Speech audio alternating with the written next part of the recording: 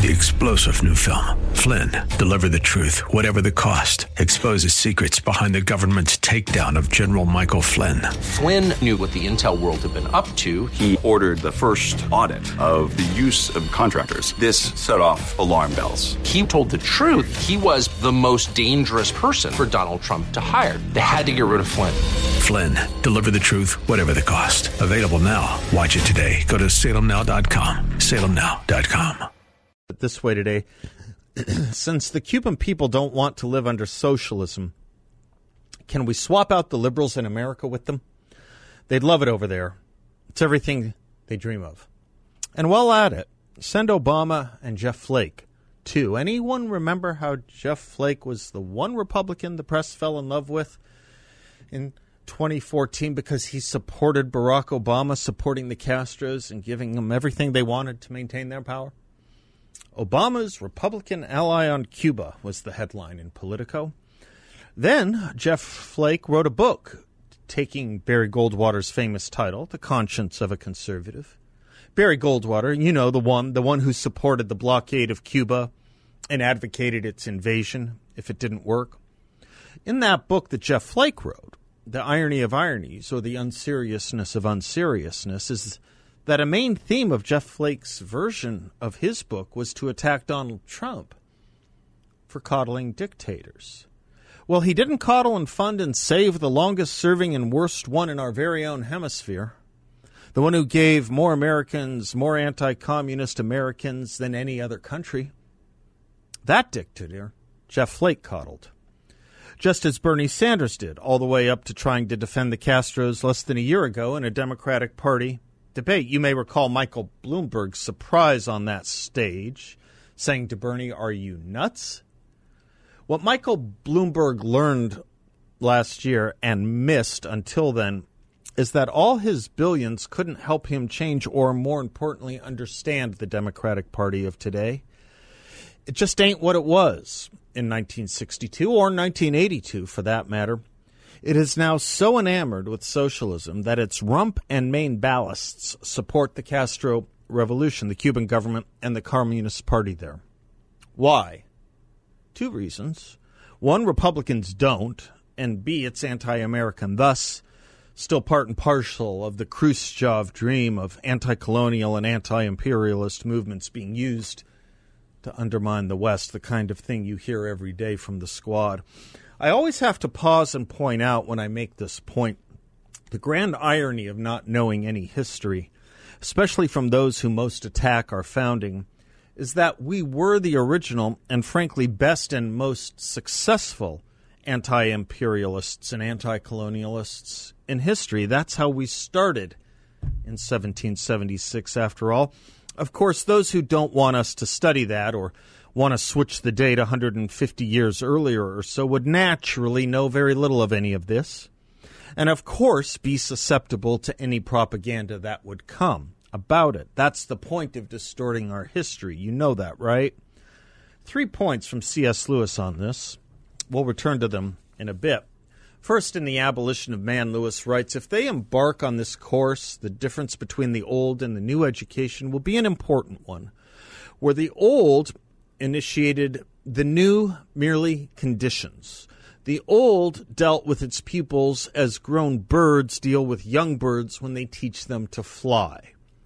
The new deals with them more as the poultry keeper deals with young birds, making them thus or thus for purposes of which the birds know nothing. In a word, the old was a kind of propagation of men, transmitting manhood to men. The new is merely propaganda. A second point from C.S. Lewis in his book, The Hideous Strength. While you fool, it's the educated reader who can be fooled. All our difficulty comes with the others. When did you meet a workman who believes the papers? He takes it for granted that they're all propaganda and skips the leading articles to read the sports pages. He's our problem. We have to recondition him. But the educated public, the people who read the highbrow weeklies, they don't need reconditioning. They're all right already. They'll believe anything. Close quote. And finally, most importantly, once again from The Abolition of Man. For every one pupil who needs to be guarded from a weak excess of sensibility, there are 3 who need to be awakened from the slumber of cold vulgarity. The task of the modern educator is not to cut down jungles, but to irrigate deserts. The right defense against false sentiments is to inculcate just sentiments. By starving the sensibility of our pupils, we only make them easier prey to the propagandist when he comes. For famished nature will be avenged, and a hard heart is no infallible protection against a soft head. Close quote. Think of that. A hard heart cannot be defeated by a soft head. Whose heads are being made soft? Whose emotions are being inculcated toward false sentiments? Let me repeat the main point here. If you want to know why I give such a damn about American history, it's because by starving the sensibility of our pupils, our young, we only make them, as C.S. Lewis said, easier prey to the propagandist when he comes. Who's to sit around and say, no, that's not true? Well, they have come, the propagandists. See almost every other monologue I've given for citations and examples. Perhaps now you can begin to see why the runner-up to the Democratic Party nomination had no problem putting in good words for the Castros and defending communism. He was just a little ahead of his time. We weren't quite ready for bread lines are a good thing just yet. We had to go through COVID conditioning first to get a taste and sense of it. Pause there for a moment. Has anyone made this connection before? Bernie Sanders defended bread lines after his trip to the Soviet Union, literally saying they were a good thing. Last year, for the first time, I think, in our history, Americans got to experience bread lines and toilet paper lines and paper towel lines and cleansing and antiseptic lines, just like Venezuela or Cuba. And then guess what? Truly a funny thing happened on the way to the empty grocery store and shuttered restaurants and businesses that were told by their governments they could not operate. Follow me here. A whole lot of people here said, aping Bernie Sanders, this is a good thing. For health. For safety. In French history, it was called the Committee for Public Safety, and later became known as the Reign of Terror. We weren't giving people breads and circuses here. That's the propaganda given to visitors. We were stopping the circuses here unless they needed to operate in the name of anti-racism and public health, and we took away the bread or made it scarce. And half the country looked around at what they had created as flown over by first-class delivery from the Communist Chinese Party, and they saw that it was good. They clamored for more. And they silenced or tried to silence anyone who questioned any of this. A priori censorship, if you will, the kind of thing the New York Times has spent nearly its entire legal budget on since the 1950s. But it's called prior restraint in their context, at least until now. Now the New York Times does not fight prior restraint anymore. It engages in it. And that's the thing. For when we say our own destruction cannot come from abroad but from within, we create it from within, abroad. Maybe that's a good book title for a serious undertaking of this study, within, abroad. Of course, Cuba was always a communist hellhole as a result of dough faces and intellectual idiots and traitors in America. After all, Castro and his failed reign of terror wasn't just saved by America under the Obama Flake administration. It was created by America years earlier. Anyone recall my interview with Ashley Winsberg, author of The Gray Lady Winked? There he wrote the New York Times in 1957 resurrected Fidel Castro. He was all but washed up when the New York Times sent a reporter who wrote about his dazzling group of government opponents and how they were democratic and anti-communist. He spoke of the love for Castro and how admired he was, quote, an educated man of ideals, courage, and remarkable leadership, close quote. By the way, that was everything in the late 1950s. Was so-and-so communist or anti-communist? Nixon met Castro and did not think he was an anti-communist, especially after Castro told Nixon he didn't believe in free elections. By the way, within 6 months of this, Castro eliminated habeas corpus. giving the power of arrest for anyone for anything. 2 years later, Castro was delivering an address in the United States as the keynote speaker to the American Society of Newspaper Editors. The rest is history. That's your media, that's your New York Times, and it's not new. Neither are dough faces, and neither is it new at Harvard. After he went to the press club, he went to Harvard, Fidel Castro did, and they had to give him a bigger room than originally designed, than originally planned. Indeed, he filled an athletic stadium. Harvard against America is not new either. I'd like today to hear from Jeff Flake and Bernie Sanders and Ilhan Omar and Alexandria Ocasio-Cortez and Rashida Tlaib and Ayanna Pressley and Cori Bush. Poor people are in the streets in Cuba protesting and getting arrested. You'd think those foregoing names would be all over this. Nope. Poor people are protesting the ideology that caused their misery, the ideology that Bernie Sanders, Ilhan Omar, Alexandria Ocasio-Cortez, Rashida Tlaib, and Ayanna Pressley and Cori Bush support, and that Jeff Flake helped endow. Let's go to Freedom House, the nonprofit bipartisan country ratings organization founded by Eleanor Roosevelt. It says this about Cuba today, some 7 years after the great work of Obama and Flake. Quote, Cuba is a one-party communist state that outlaws political pluralism, suppresses dissent, and severely restricts basic civil liberties. The government continues to dominate the economy despite recent reforms that permit some private sector activity. The regime's undemocratic character has not changed despite new leadership, and a process of diplomatic normalization with Washington has stalled. Close quote. There were those at the time of our attempted normalization with Cuba who said to the likes of Obama and Flake, if Cuba wants to have normalized relations with the United States, there's a simple rule. Be normal. Obama and Flake lectured us that the U.S. giving in to Cuba would help normalize them.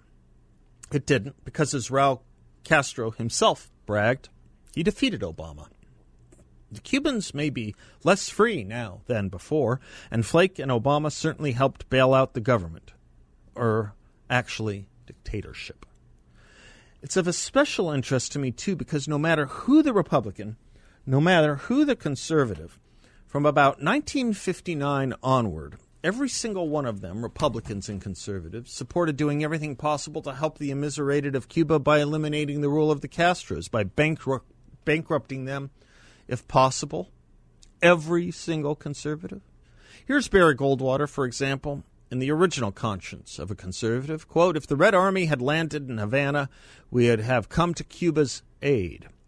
Castro's forces, however, were native Cubans. As a result, a pro-communist regime has become entrenched on our very doorstep through the technique of internal subversion, and so it will always be with an enemy that lays even more emphasis on political warfare than on military warfare, and so it will be until we learn to meet the enemy on his own grounds, close quote. I'm not talking about giving them more money. It's an interesting week here. I wonder if the coaches for the NBA can tweet support for the people of Cuba today. Be a good week for it. I'm Seth Leibson. We'll be right back.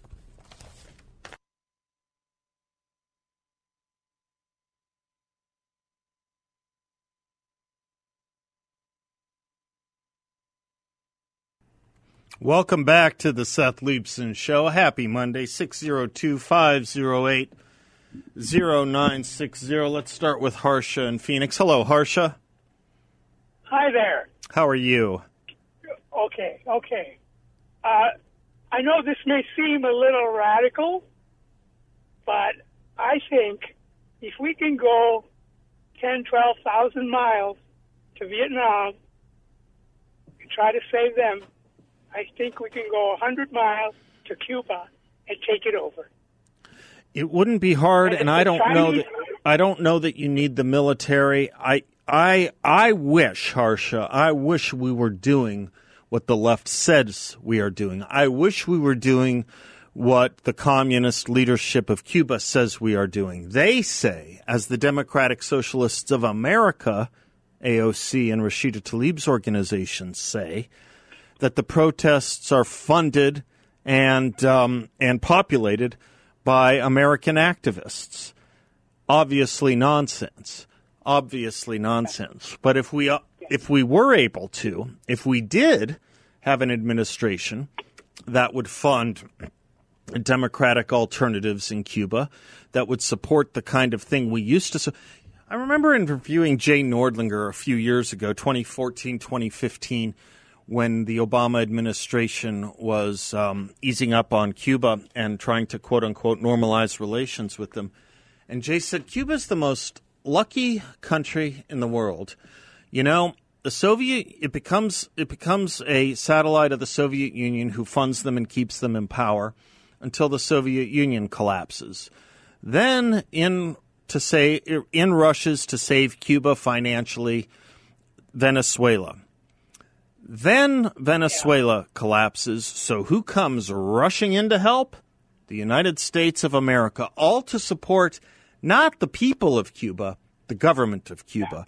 The government of Cuba, which, as Jen Psaki says, has engaged in economic mismanagement. That was her term. That was her pseudonym for communism, economic mismanagement. I don't think we need to go in militarily. I think if we could train democratic alternatives, the people want it, and we should stop bailing out the government there. Harsha, this has been going on for far too long. What's interesting to me is most people, even Democrats, knew that they had to support the opposition in Cuba. They know what Al Gore knew in 2000, that the picture of turning that little boy, Elian Gonzalez, at gunpoint back to his father, Fidel Castro, not his real father, they knew that would be a problem in 2000. They knew that would be a problem in Florida in 2000. And guess what? Florida ended up being a problem for Al Gore in 2000. Democrats used to try to be on the right side of this in Cuba, the situation in Cuba, and they changed. They changed with Barack Obama, and in the last days of Bill Clinton, they have maintained that Barack Obama, and for that matter, Jeff Flake, had it right. Joe Biden campaigned last year in restoring the open policy we had with Cuba. Here's his quote from last year, last April. In large part, I would go back to what the President Obama did. I'd still insist they keep commitments they said, but I would go back to what Barack Obama did. Okay. Donald Trump didn't, because he saw that Cuba wasn't abiding by its guarantees. What tyranny has. So the Obama-Biden administration took the lesson of Cuba, failure with an opponent, where the opponent declares victory and makes the United States look weak, and they extrapolated it rather than learning the lesson. They extrapolated it to try and double down on the deal with Iran, which is what they are doing now. Does it bother you that the three most important countries to the Democrats these days seem to be China, Iran, and Cuba? Does that not give you pause over something rotten in the state of Denmark? It should. I'm Seth Leibson. We'll be right back.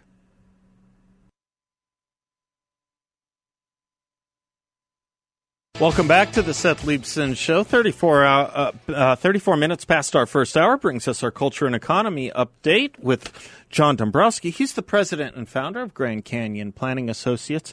His radio show is heard here every Saturday at 7 a.m., The Word on Wealth, and his website, grandcanyonplanning.com.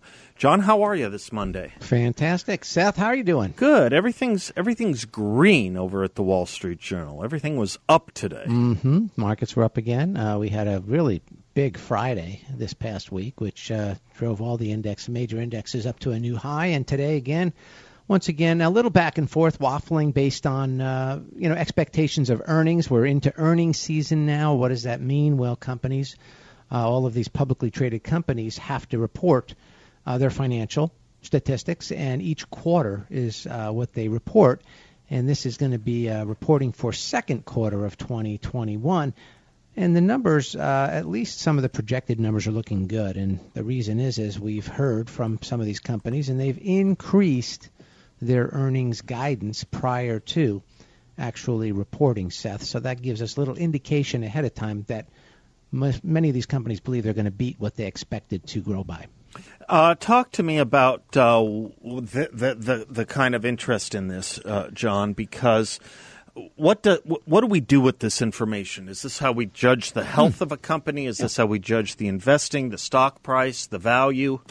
All correct. All of the above. Yes, and so if you think about it, if you wanted to invest in a company, you'd want to understand what their potential for profit is, right? If it's a company that's doing well, or is it a company that's failing, and that's why they're trying to raise capital, right? They're maybe floating some type of bonds out there to raise money to pay some of their debt. You want to understand that earnings to debt ratio with these companies, just like any other business or even your own personal finances. You could break it down to that, right? Why would someone invest in you if you're unemployed and you don't have enough money to pay your debt? Probably wouldn't be a good investment. Although that person may argue with you and say, I'm a good bet because I'm a go-getter and I'm going to turn this whole thing around. And it's the same with a company, Seth, right? Companies are constantly innovating and investing in their businesses, trying to grow them to try to create value for their shareholders.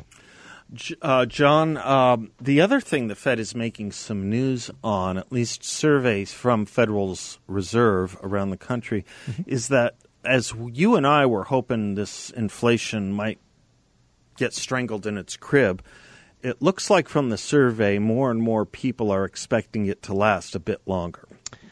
Yes, but the Fed is going to be making some comments this week. That's right. I think Wednesday, yes. Powell makes a big presentation. And I think you're going to start to many people are on pins and needles every time the Fed talks because the fear is that they're going to start tightening. And if they do begin tightening, what does that mean for the markets? What does it mean for the flow of money? All of these things are critical, especially when we're trying to come out of this COVID-19 recession that we saw.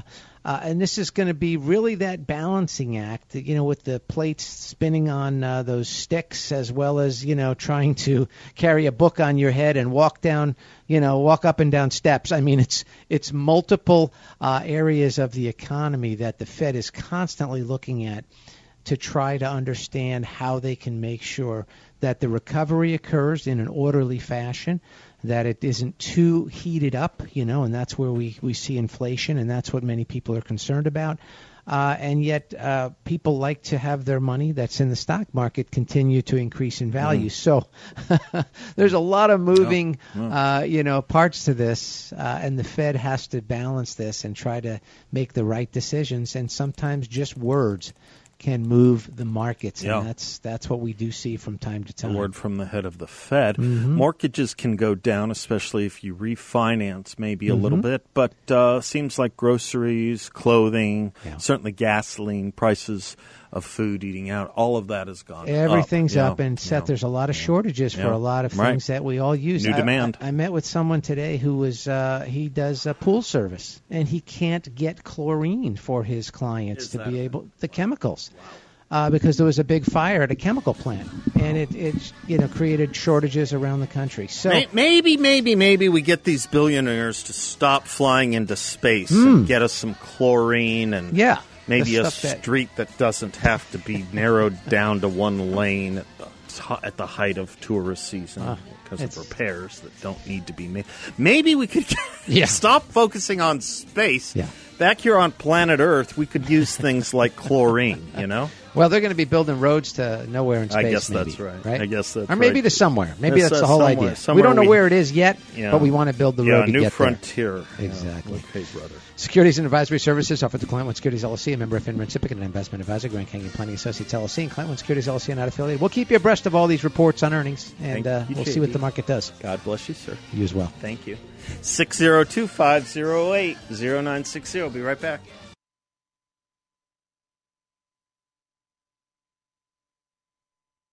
Welcome back to the Seth Leibsohn Show. He announced his candidacy for the U.S. Senate today. He is Blake Masters, and asked if he could join us to talk about his announcement for the candidacy of the U.S. Senate. Delighted to do so. Bunch of friends in common, and we've spoken a few times in the past. Blake, welcome to the show. How are you?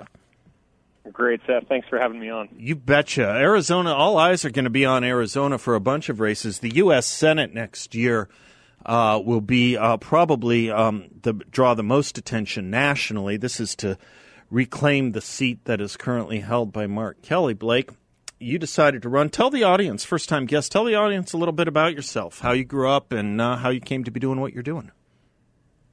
Sure. Well, I grew up here in Tucson, and my parents moved here when I was 4 from Denver, Colorado. They took one vacation to Tucson and fell in love with the weather. So I grew up in Tucson. And, already I'm questioning your parents, but okay. It was a little bit less blue then. Okay, all right. One trip to Tucson, and we're gotten a little bit worse. We got to see what we can do about that. Okay, all right, sorry. But grew up in Tucson, went to high school here. I went out to Stanford and Stanford Law School, where amazingly I made it through without getting indoctrinated. If anything, I came out more conservative even than when I went in. Wow. But spent the first part of my career there in Silicon Valley.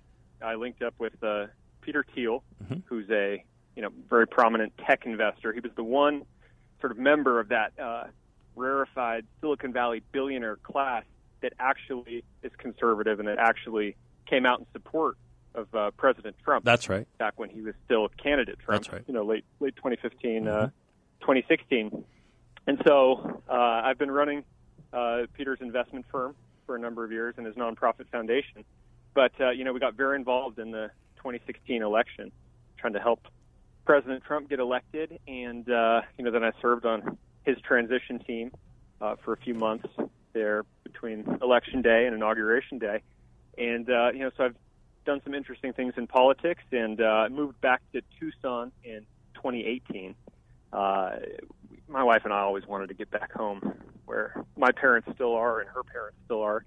And, I've been looking to get involved, and I ran a PAC in 2020 to help keep the state legislature Republican. We raised $3 million for that, and just barely, but, we kept the state legislature, which thank goodness.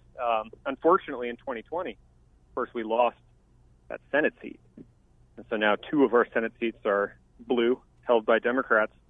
I think that's a big problem. I think it doesn't represent Arizonans, and I intend to do something about it. So that's why I'm running, so that we can take this seat back.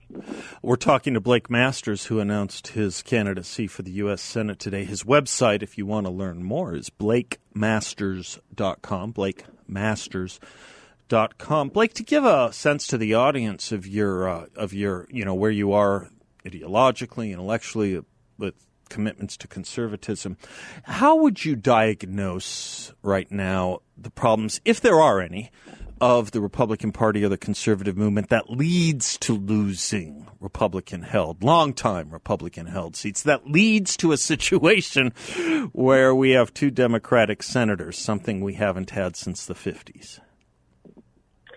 Yeah, Arizona still leans right. It is not even purple. It's certainly not blue.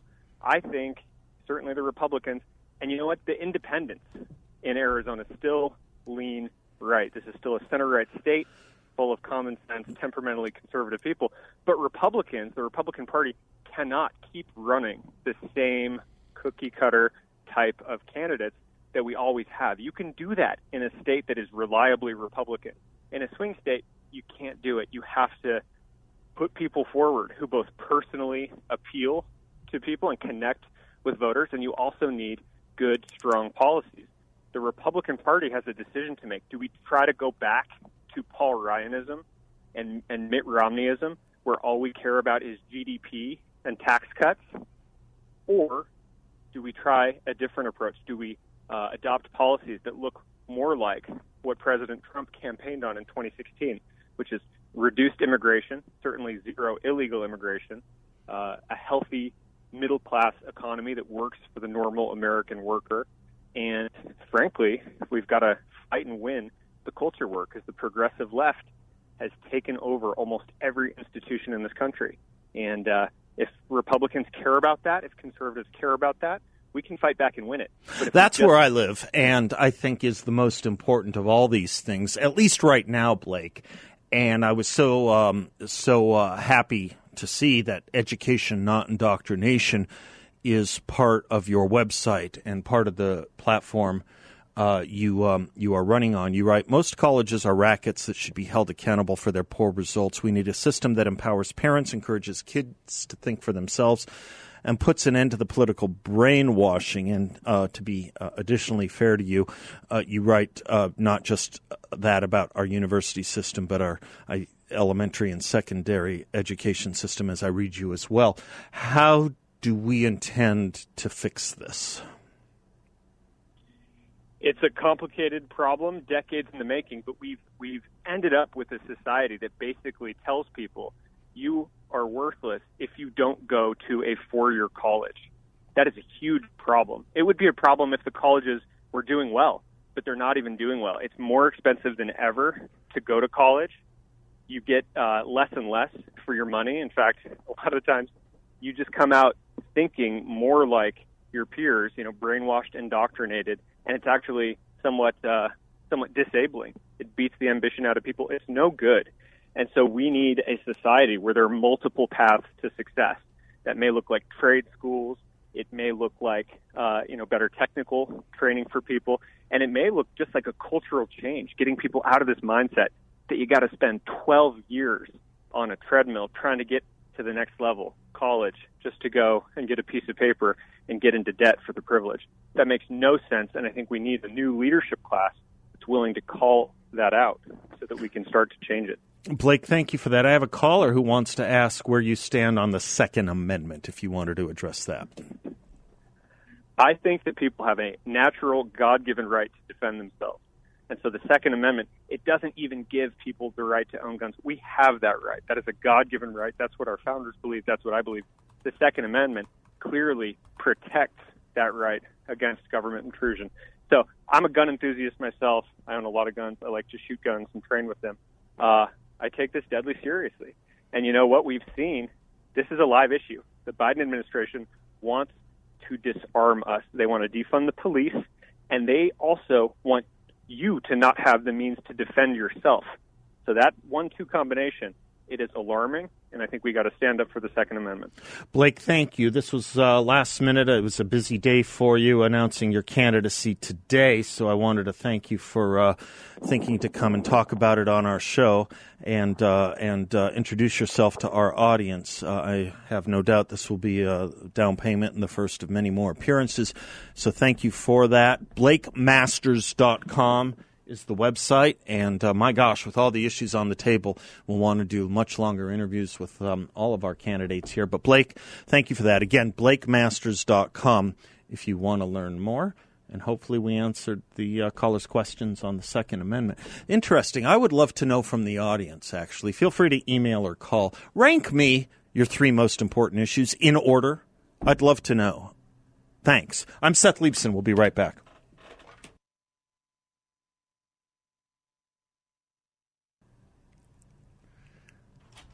One of the delights I have with John the Mentee, who is sitting in with us for the month and learning the ins and outs of radio, is my bumper music, none of which he has ever heard before.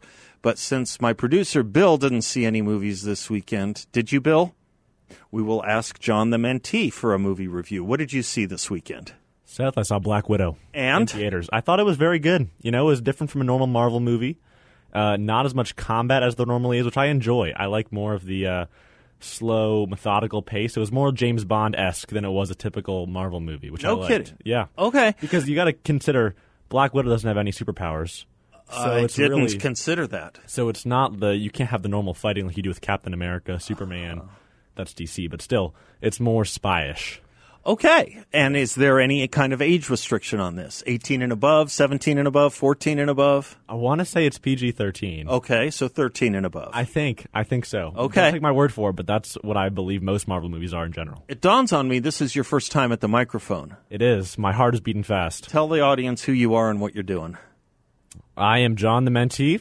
I am a high schooler from Washington, D.C. I have family out here that I'm staying with for the summer while I learn from Seth, Bill in the producer's booth, everyone here at 960 The Patriot, and I'm into media. You want to go into radio maybe? Maybe. Yeah, maybe go into radio, media in general, and I'm having a great time here. And you're naturally, or at least politically, conservative. Yes. Why are you conservative?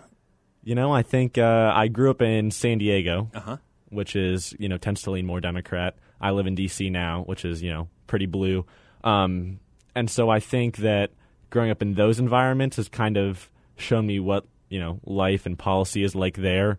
I think I've had the privilege of my parents are very educated, and I think they help kind of fill me in and, give me a perspective that you might not see in the public schools in those cities. And, from the knowledge I know from them and then from my own research and my own experiences in those cities, that's kind of gotten me to where I am now. All right. Well, this will be a down payment. We're going to learn more from you. You're going to take a stab at doing a monologue.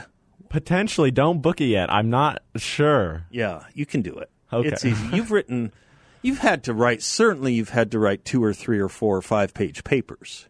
Yes. Okay, sure. well, it's no different than that. Mm-hmm. We just do it every day. Just the execution of it. I got to tell you, you're well on your way, sir.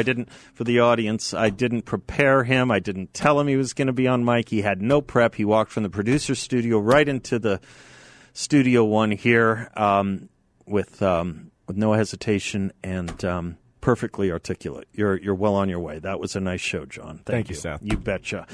We're going to deal with Cuba. We're going to deal with the rest of the world with Brandon Weichert when we come back, and we will be right back.